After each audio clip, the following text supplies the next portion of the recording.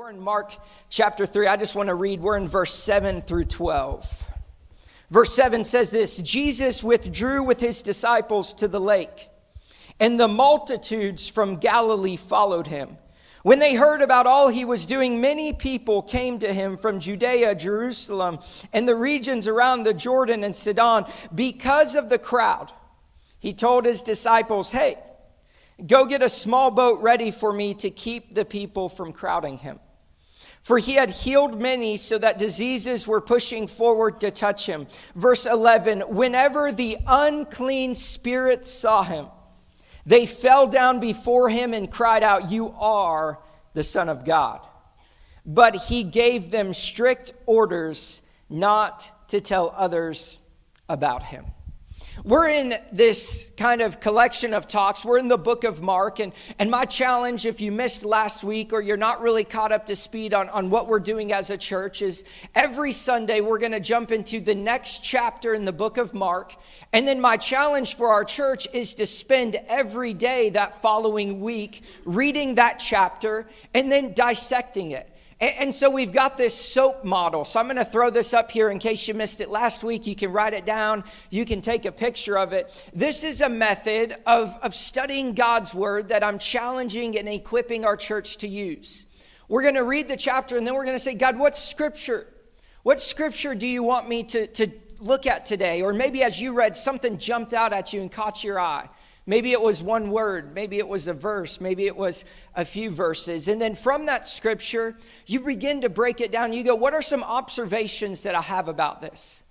Like sometimes it's just real, tangible, physical observations like, oh, they're by a lake, or oh, they need a boat, or something like that. But other times there's deeper observations that you'll pull out of the scripture. And then we have to ask ourselves, how do we apply it to our life? Like this is the piece that changes everything, right?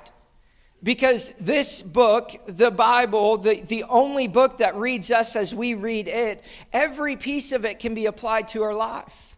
And if we're not asking ourselves, God, how do I apply your scripture? How do I apply your word? How do I apply the truth to my life? Then we're going to find ourselves being led astray by all the opportunities that the world gives us to be led by something other than God's word. And then after we apply it, we're going to end our quiet time. We're going to end our time in God's word with prayer. And sometimes it's asking God to give us the strength to apply the scripture to our life. Other times it's actually praying the specific scriptures over our life or over our situation. And so today I'm just touching a few verses. And I read chapter 3 every day last week while also soaping through chapter 2 with you guys as a church. And there was so much stuff in here that I was like, man, I could go like 6 different directions with this message. And then I just got a moment where I sat still in the presence of Holy Spirit and I said, I want to go deeper. Like, I don't want just the words that are on the page. Show me something that's unique. Show me something that's different in this passage that most people aren't going to see at first. And then I just sat and listened. And I read chapter 3 over and over and over again. And it was probably, I don't know how many times. It was probably like the 27th time of reading the chapter. Verses 7 through 12 jumped out at me. And so what I want to do is I want to break this down for us. But I want to continue to challenge you throughout this week to get into the chapter, to study God's word, and to ask him to reveal some of this truth to you on your own. Because I want to tell y'all something. There's nothing special about me. Like sometimes I have people come up to me after a message and they're like, man, how'd you get that revelation? I spent time with the Holy Spirit. And you can do the exact same thing. And I can't wait for the day where I start getting phone calls and texts. I got one last week. One of y'all reached out and said, Pastor, did you see this in Mark 2? Like, this was mind-blowing. And guess what? I actually never saw it from that perspective before. And I love to hear how God is speaking to his bride. Verse 7 through 12 jumped out at me because right here when we read this, I immediately began to see 3 distinctions jump out. There's actually 3 different types of people that we see in just these 5 verses. And I actually would like to call this the 3 different responses to Jesus. And so I want to ask you this morning, what is your response to Jesus? Because in this passage alone, we get just a glimpse of what I'd call the 3 responses to Jesus. And every single person, every single one of you in this room, every single one of you joining us online, every single person who walks on the face of this earth falls into one of these 3 categories. Your first response to Jesus is the committed response. Here in Mark 3, we would see this group referred to as the disciples. Verse 7, it says, Jesus withdrew with his disciples. Verse 9 says, because of the crowd, he told his disciples. These are the committed people, the followers of Jesus who have responded to him with a commitment.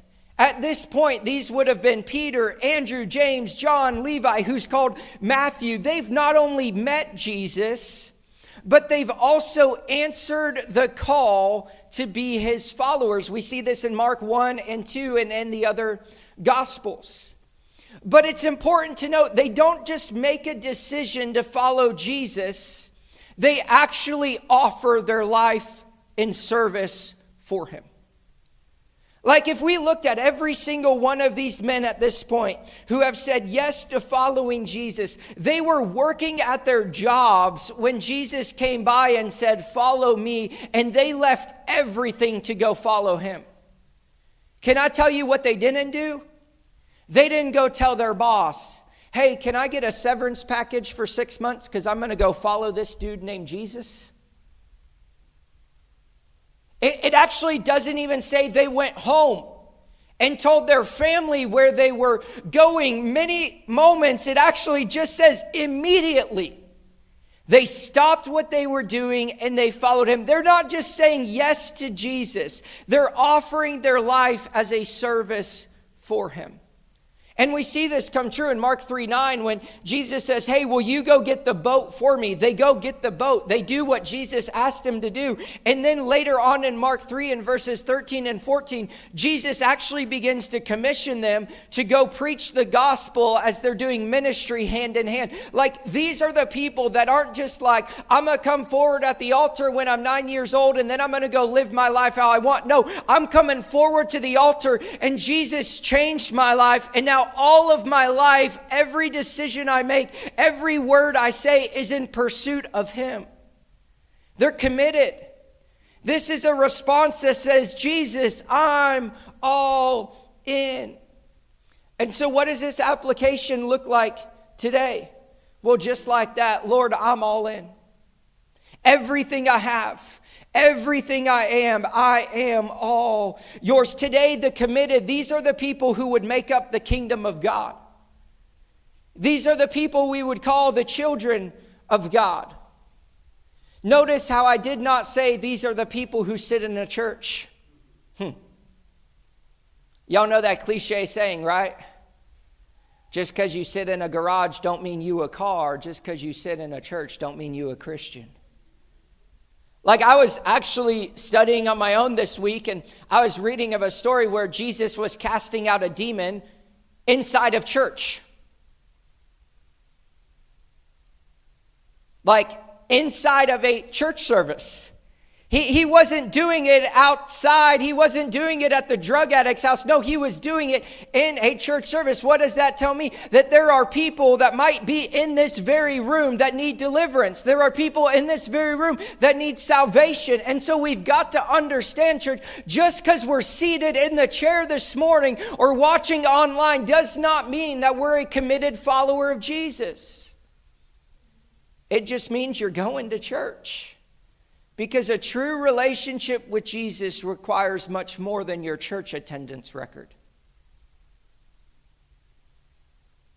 And next week, this room's going to be empty because y'all are like, I don't have to go to church to be a Christian. But the Bible also says, let us not forsake our gathering together as his bride.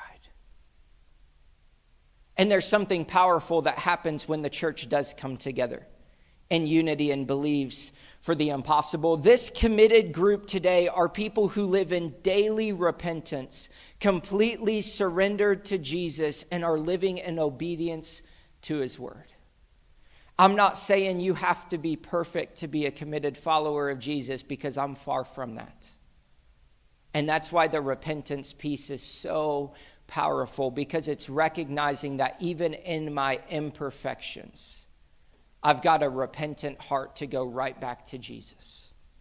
This is what it sounds like when you submit to Jesus as a committed follower. Matthew 28:19-20. Therefore, go and make disciples of all nations, baptizing them in the name of the Father, Son, and Holy Spirit, teaching them to obey everything I have commanded you to do. And surely I am with you always to the very end of the age. Can I tell you, that's called the Great Commission. And that was not just given for the pastors. That was given to every single person who says yes to Jesus Christ. So how do we live as a committed follower? Well, we allow God to transform our character. I've said it this way: you don't have to change to follow Jesus, but following Jesus will change you. One of the ways that it will change you is as you pursue Jesus more, your character should begin to align with his character. 2 Peter 1:5-11 says this: for this very reason, make every effort to add to your faith. I want you to see this. Faith is the beginning of this conversation that I'm about to read. Faith is the foundation of what I'm about to read. It's not just enough anymore to say that I believe in God. My question for the church is, does your character reflect the nature of Christ? Because listen to these words: make every effort to add to your faith goodness, and to add to goodness knowledge, and to add to knowledge self-control, and to add to self-control perseverance, and to perseverance godliness, and to godliness mutual affection, and to mutual affection love. For if you possess these qualities in increasing measure, they will keep you from being ineffective and unproductive in your knowledge of our Lord Jesus Christ. But whoever does not have them is nearsighted and blind, forgetting that they have been cleansed from their past sins. Therefore, my brothers and sisters, make every effort to confirm your calling and election. For if you do these things, you will never stumble, and you will receive a rich welcome into the eternal kingdom of our Lord and Savior Jesus Christ. Is faith simply by itself alone enough? No. Goodness, knowledge, self-control, perseverance, godliness, mutual affection, love. Love is the root of everything. And just like we sang that song, if your motivation to follow Jesus is not your love for him, then you've lost sight of what it truly means to be a committed follower of him. We don't just allow God to transform our character, but it actually begins to transform our service. Or another way you could say that is just simply our lifestyle. The choices we make, the decisions we make. 1 Peter 4:10 and 11 says, each of you should use whatever gift you have received to serve others, as faithful stewards of God's grace in its various forms. For if anyone speaks, they should do so as one who speaks with the very words of God. If anyone serves, they should do so with the strength God provides. Why? So that in all things God may be praised through Jesus Christ. To him be the glory, the power forever and ever. Amen. To be a committed follower of Jesus means submitting to the discipleship of him and allowing him to transform your character, but also your action should be a reflection of that. That's why James would say faith without action is dead. And sometimes we can misrepresent that, or we can misread that, and we can think, well, I've got to do all of these things to get into heaven. No, you don't. But can I tell you something? Your love for Jesus should compel you to do all of those things. You're not doing them to please God. You're doing them to serve God because you love him. And when you do it out of a love for him, guess what? You're not the one getting the glory. He is. And so everything we do as committed followers of Jesus is simply to give him the glory, the honor, and the praise that he is so deserving of. This is the response of the disciples. And people are responding to Jesus in this way today. But if there's more than one response, in Mark chapter 3, we know there's more than one response today. Because if you're not one of the committed, here's where you may find yourself. You may find yourself with the curious response. This is actually where I had my light bulb moment with the Holy Spirit. Because I read verse 7. Jesus withdrew with his disciples to the lake, and the multitudes from Galilee followed. Other translations would describe it as a large crowd or a large number of people. And I began to think, why is there a distinction between the disciples and the crowd? And that's when I began to realize that there's many in the group who are following Jesus who actually aren't yet committed to him. They're really just curious. They've heard that, oh, this guy can perform miracles. Oh, this guy can open blind eyes. Oh, this guy says that he has the power to forgive sins. And so curiosity is driving them to follow them. And so they'd actually follow Jesus from place to place, but they're actually not yet true disciples. And as we see throughout the Gospels, many of the curious would actually follow Jesus until there was this moment. They'd follow Jesus until he brought a message they didn't agree with. Until they felt convicted. Until he said something that offended them. And I know this to be true because in John 6, we see this, that Jesus feeds the 5,000. And then the Bible says many actually left after that. Like they were curious. They showed up. They saw the miracle they wanted to see. And then they said, all right, that's pretty cool, but that's not for me. See you later. Not only in John 6, but in Luke 25, Jesus brings a message about true discipleship. And now if you want to be a follower of me, you've got to pick up your cross every single day. And the Bible says many in the crowd left after hearing this message. Why? Because their comfortable, curious approach to the Son of God is not enough. And yes, some of the curious would eventually take up the challenge, say yes, and go all in as a disciple of Jesus. But for the majority that we see in the Gospels, they were simply fans. They weren't followers. You know, sports is a rather interesting idol in our country. And I say it's an idol because we read the Bible and we think that idols are golden statues that we bow down to because that's what it looked like at their time. But I'm telling y'all, idols don't look the same today. And sports in America is an idol. But I find it interesting because there's two different types of people when it comes to sports. There's fans and there's followers. You know the difference? Hey, who won the game last night? The Chiefs did. Here's how you know if they're a follower. Who scored the touchdowns? Oh, Rashee Rice. Oh, really? What's his number? 4? Is that right? Okay, cool. I'm right.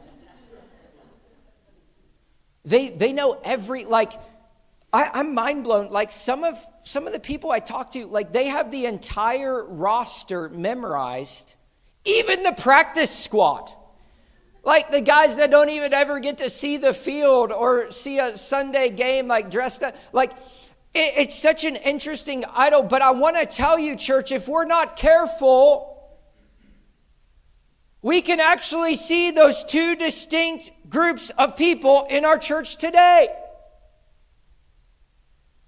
We've got fans of Jesus and we've got followers of Jesus. We've got people that are just curious and looking on the outside and wondering, like, I'm not really sure if this is for me. And then we've got the group that's sold out for Jesus.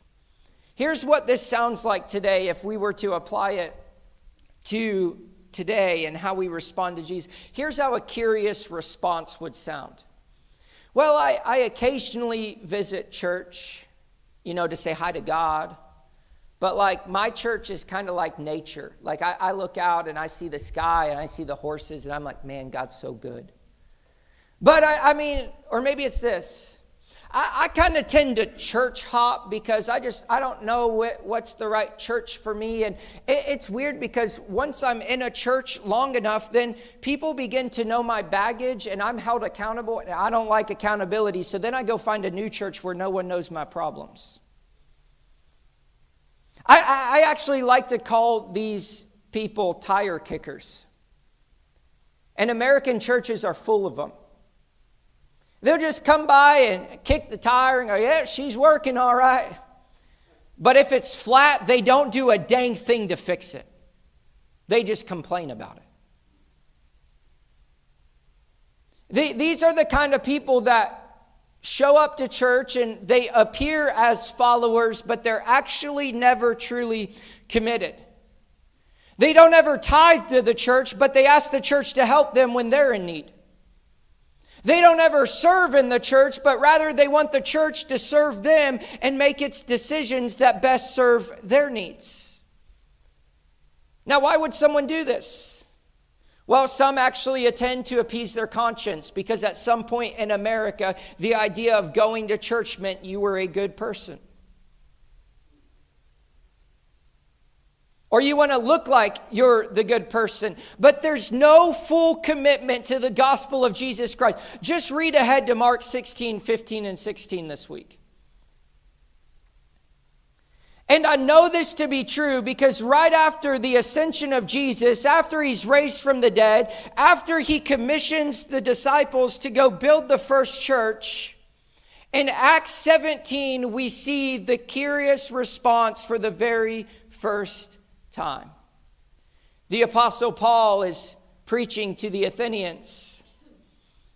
And Acts 17:32 says this, when they heard about the resurrection of the dead, some of them sneered. And others said, we'd like to hear more on this subject later. That's the curious response to Jesus.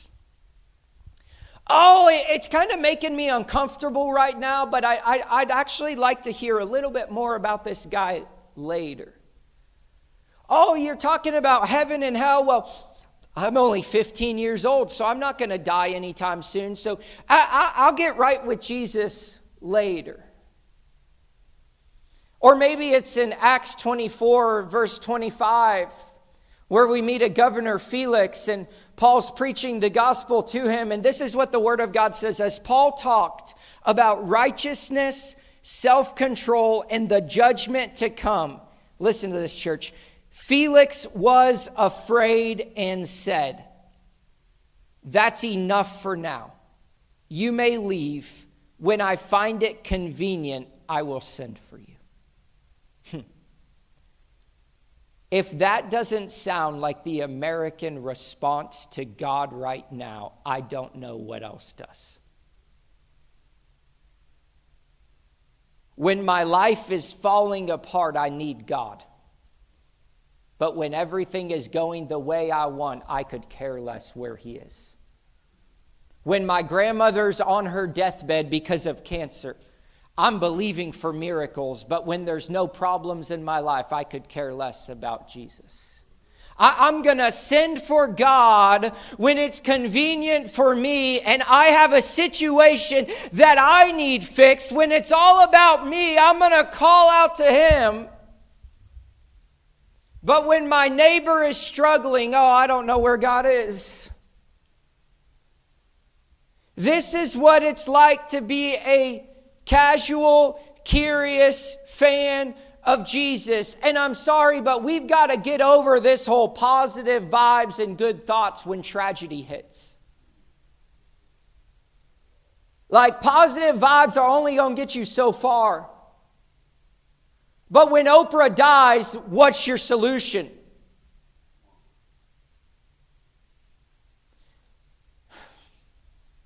My heart actually breaks for these type of people because I want to tell you what happens at the end of their life. Jesus says to the lukewarm followers, I spit you out of my mouth. It's actually better for you to be all in for me or all out against me better than to be lukewarm. I'm telling y'all, that's a dangerous place to live your life. And the reality is too many Christians in America are right there right now. That's what it sounds like, but I want to show you what it looks like.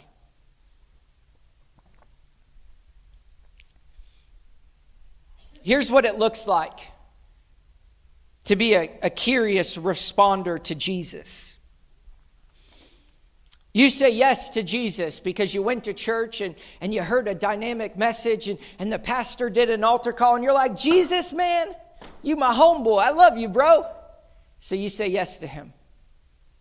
And then you leave that service and you go home and Monday happens and Tuesday happens and the reality of life sets in and you begin to realize that you said yes to Jesus, but you start tapping into some of those things that the world has to offer and you're like, well, I'm still going to church every Sunday, but I've still got this secret addiction and I'm still going to church and I'm still not tithing, and I'm kind of comfortable right here, but can I show you what happens? You can only sit here for so long because at some point your pursuit of the world's going to grow here or your desire to get closer to Jesus is going to grow here. And guess what, church? This is a little more uncomfortable. But you're still playing this teeter-totter game. You're like, I want to be a Christian, but I want to go get drunk on Friday night with my girlfriends. But I want to be a Christian, but I want to go sleep around even though I'm not married. I want to be a Christian, but I want to do this.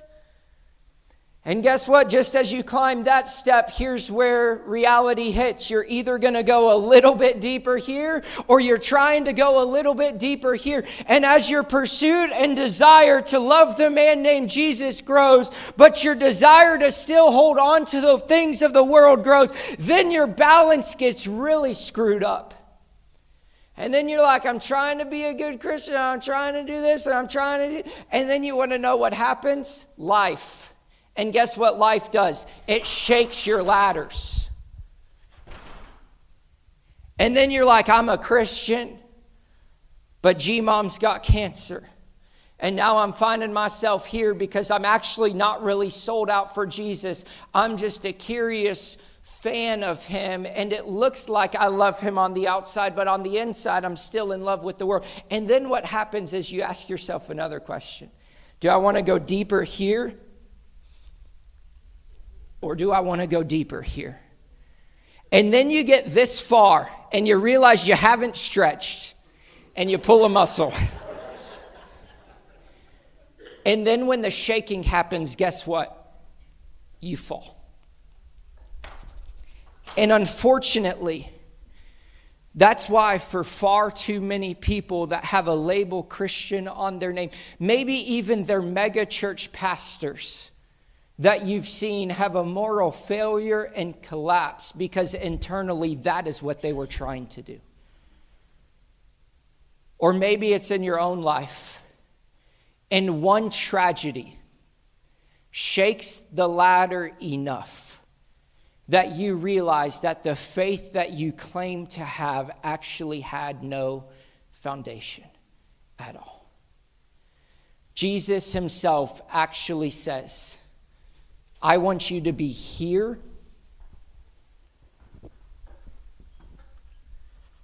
or I want you to be here. Because this game right here, At the end of your life, all I'm doing with you is spitting you out of my mouth. We've got to understand, church, that there's a committed response, there's a curious response, but there's also one more response that we see. And it says, when the unclean spirits saw him. I would call this the condemned response. What are the unclean spirits? Well, these unclean spirits would have been demons. And in this specific chapter, their origin is unknown, but they may have actually been fallen angels. And I find it so interesting that in verse 11 it says, when the unclean spirits saw him, they actually fell down before him and cried out, "He is the Son of God." Because here's what's interesting about the condemned response. It's not an ignorance to the truth of the gospel or the power that is in the name of Jesus. It's the true rejection to that biblical foundation. It's knowing the truth. It's knowing the power of Jesus. It's knowing the reality of God. It's choosing to live in opposition to it. This isn't just some lukewarm, in the middle ignorance to the gospel, but a direct defiance of it. And as you read in Mark 3 this week, you'll realize in verse 29 that Jesus actually calls this sin the unforgivable sin. He says, the one who blasphemes against the Holy Spirit. This isn't the person that is living in sin and not knowing that it's sin. Like, I want y'all to understand that real quick, because that was me. Like, there's a point in your life, if you're truly a committed follower of Jesus, that at some point in your life you were sinning, but you didn't know it was sin. You didn't know right from wrong. And then you were introduced to the truth. And so therefore you had a decision to make. Am I going to say yes to Jesus, or am I going to reject him? So this is not the ignorance that somebody doesn't know that what they're doing isn't sin, but it's actually the direct opposition of the gospel. Blasphemy against the Holy Spirit. What is that, Pastor? It's the conscious and hardened opposition to the truth. Why? Because the Spirit is truth. 1 John 5:6. It's the conscious and hardened resistance to the truth that will lead a man away from humility and repentance. And without repentance, there can be no forgiveness. And it doesn't take long for us to open our eyes and look at what's happening in our world today to realize that this response is very real. I don't know how many of y'all pay attention to pop or secular music. Like, I don't really like to listen to that garbage. But I found it interesting this week. There was an artist that was putting out a song that was literally this: blasphemy against the Holy Spirit. And the whole premise of his marketing campaign behind it was actually to intentionally mock Christians. He went as far as he created a fake letter of admittance that he got accepted into Liberty University's theology department as a student. And culture finds this hilarious. And the news outlets were laughing at this agenda. And then he puts this song out, and in the music video, he himself is laying on a cross, being raised up, saying that his comeback is just like the comeback of Jesus Christ. And can I tell you something, church? My heart breaks because our children are listening to these people. And parents, I love you dearly because I am one, and I know that there's struggles in this world. But if you do not know what is on your kid's phone, you are not parenting properly. If you do not know what music they are listening to, you are not parenting properly. You have the authority because you bought that device, so you might as well manage how they're using it. Because if you're not paying attention, can I tell you who is the devil? And he's coming to steal, kill, and destroy. That's his only agenda. But we've got to understand, church, that this is a very real response.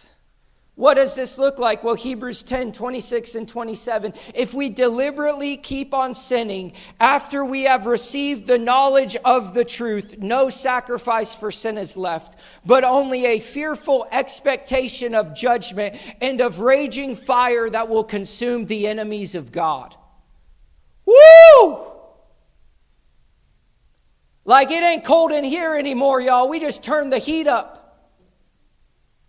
Did you miss it? Let me read that again. If we deliberately keep on sinning after we have received the knowledge of the truth, there is no sacrifice for sin left, but only a fearful expectation of judgment and of raging fire that will consume the enemies of God.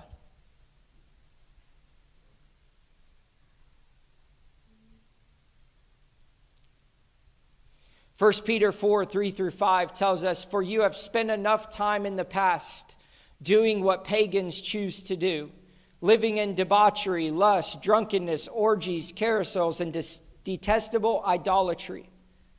They are surprised that you do not join them in their reckless, wild living, and they heap abuse on you. But listen to verse 5. But they will have to give an account to him who is ready to judge the living and the dead. And that's why, church, our response to those who mock us, ridicule us, hate, whatever you want to call it, is always love, because we are not the judge. But we can stand firm on the foundation that is Jesus Christ. And we can look them in the eyes with love and say, you better be ready, because your time of judgment will come.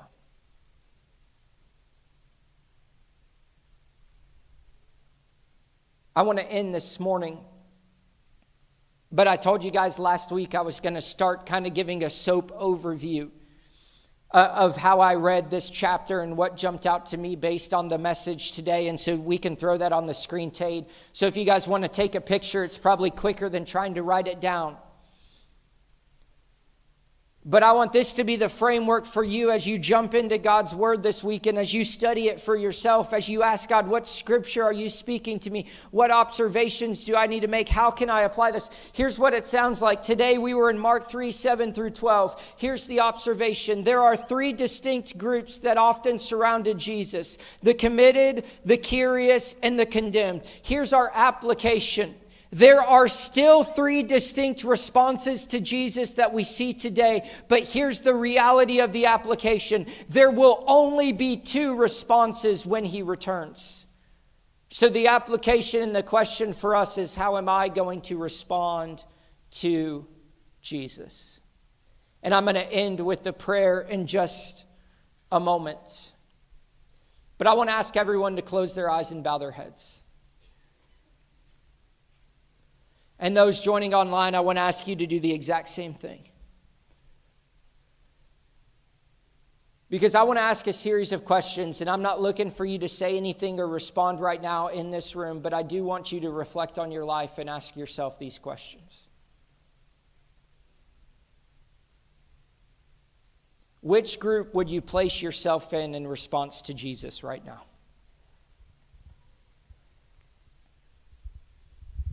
Would you say you're among the committed, a faithful disciple of Jesus Christ?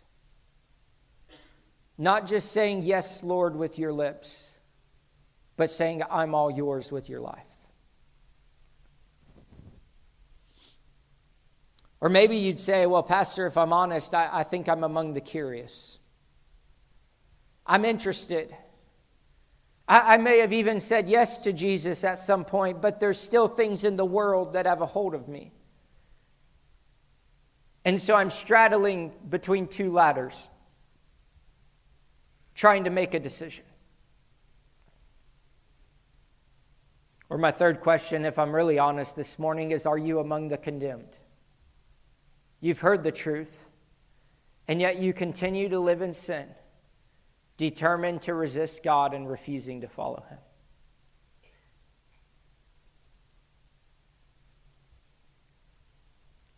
Because I want everyone to hear this. Here's the truth. There will come a day when there's only two responses left: the committed or the condemned. Your time for curiosity will be over. For some, it's sooner than you think. You will either be saved or tormented forever. And I don't say that to scare you, but I want to boldly ask you today, what choice do you need to make? And what response do you need to live with?